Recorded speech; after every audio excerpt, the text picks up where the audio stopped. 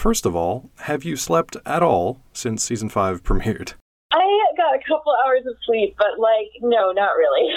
I was going to say I saw a lot of activity on Twitter, which is great. It's like a big celebration, I'm sure. I could not tear my eyes off of it. The first thing I want to ask then, spoiler related, I believe you and some of the crew literally have a piece of She-Ra lore now as a tattoo, but where did that design for the failsafe originally come from? It was something that sort of as soon as we developed the idea of the heart of Etheria, I think the idea of, different kinds of meanings for the word heart was becoming a bigger part of our writing process. And the crew had been talking about getting First One's writing tattoos for a long time. And then one day we were just like, we have to do this. And it's actually it had a lot of meaning for me because that was I don't remember exactly. I think that might have been the day that I actually heard that I was going to be able to have this ending with Catra and Adora. And so getting the word heart tattooed was really meaningful to me because it's, a bigger sort of, it's about love and it's about the heart of the show, which is these two characters. But that's also, that's the failsafe. The failsafe is also the word heart. And so it just became a word that was really meaningful to me, especially. And I just wanted to, have a little memorial for it on my skin. Very cool. And I'm sure you won't be alone out there. I'm sure a lot of people, you'll be seeing that a lot at conventions for years to come, I'm sure. I found it really interesting, actually, as soon as I finished watching season 5, as I was collecting my thoughts and kind of reeling from the whole thing, but trying to, get myself together, I went back and I started it over. So I went back and I watched the first couple episodes to start, right from the beginning. I found it interesting that the series started with The Sword, Part 1 and Part 2, ended with Heart, Part 1 and Part 2. And I believe you scripted both of those bookending episodes. So why was it important for you to not only start off your version of She-Ra, but also to end it? I've always sort of been, the relationship between Catra and Adora has always been really, really close to my heart. And I always sort of claimed those episodes for myself. Yeah. It was something that I found really interesting and I really wanted to explore. It's a journey that I've taken with, our entire amazing writing staff, but it is also one that, I just really wanted to just have the ability to just, be the one to tie all those threads back. And really, there are a lot of parallels to episodes from season 1, and part of it was just out of selfishness, honestly, just being I have to be the one to do this, but it was also it was really meaningful for me to be able to sort of both be able to begin and end their story in this show. Absolutely. And yeah, in watching those early episodes too, having just watched the finale, there's a lot of narrative kind of parallels. There's a lot of visual parallels that I probably wouldn't have picked up on because I couldn't remember watching 18 months ago when the first episodes came out, but it's been a really cool experience to go back and watch it from the beginning now that we know the whole story. Yeah, that's the way you look at it. Yeah.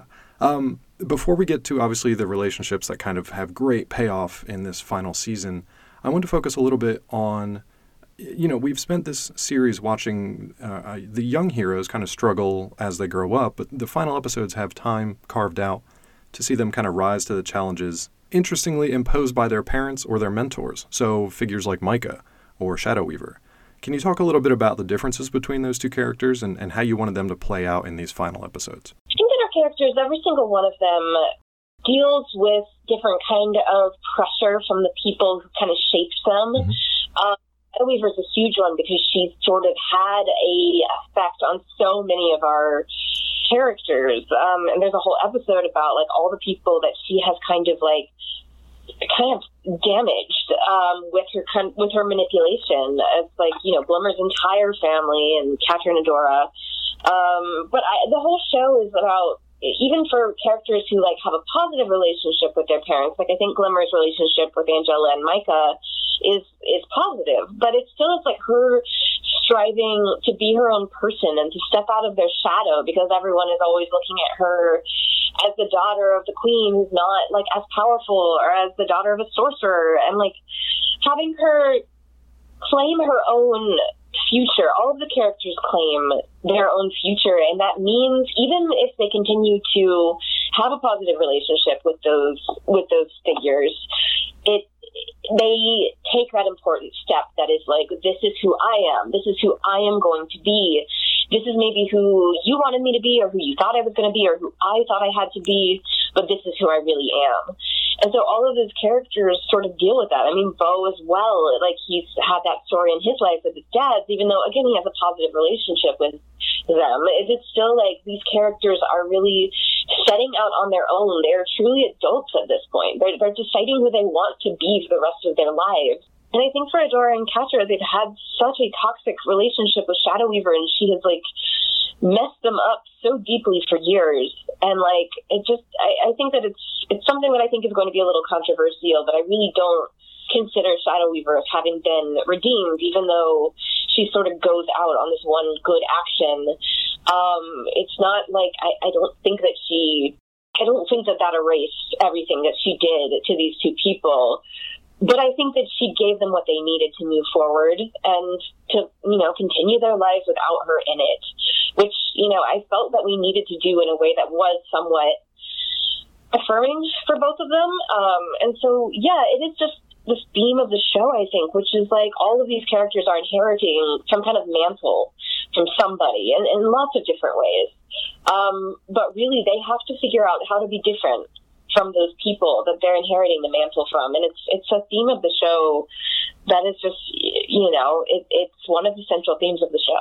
That's really well said. But speaking of relationship stuff, huge payoffs and dividends in this final season here for everybody who's been waiting for everybody to pair up for 5 seasons. So we've got Beau and Glimmer. We've got Seahawk and Mermista. We've even got kind of an interesting relationship with Entrapta and Hordak.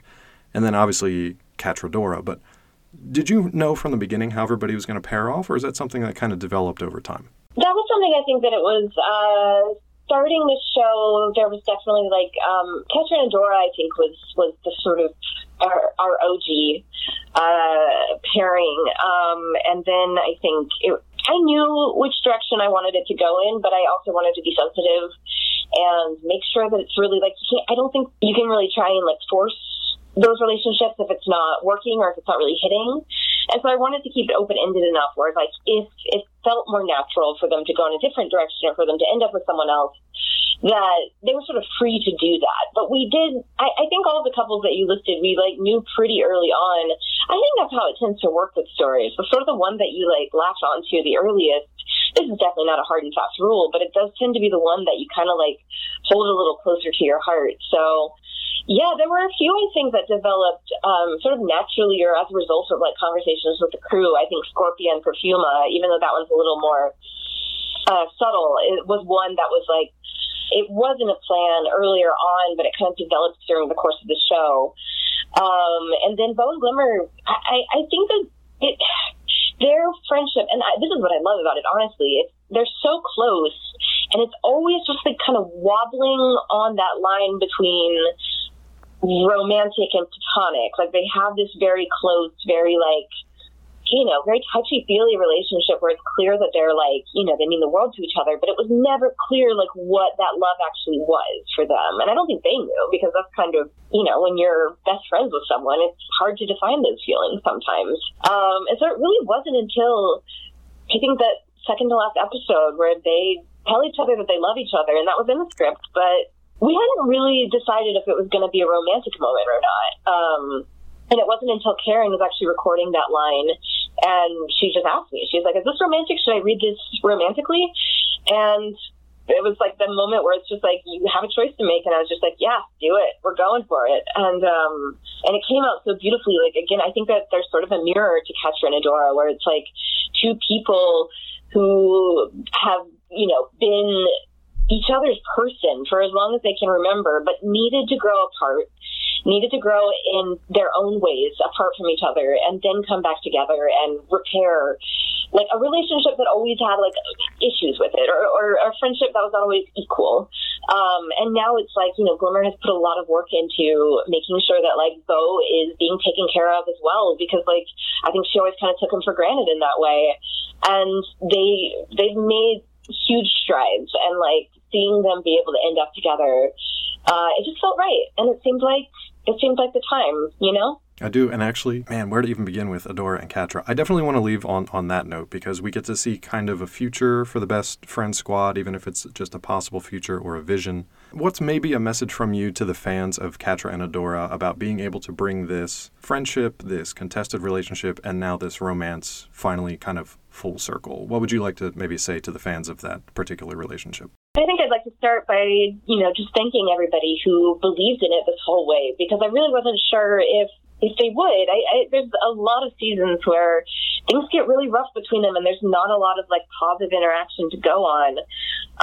And it's something that it was a risk, I think, to put them through the amount of angst that they've been through and still have that romance feel, earned and believable. But I really felt that we had to. I mean, like I said, it's the sort of more angsty version of Beau and Glimmer, where it's like two people who meant the world to each other, but really were also kind of codependent in a way that was not very healthy for them. And like Catra, just like her entire world was centered around Adora.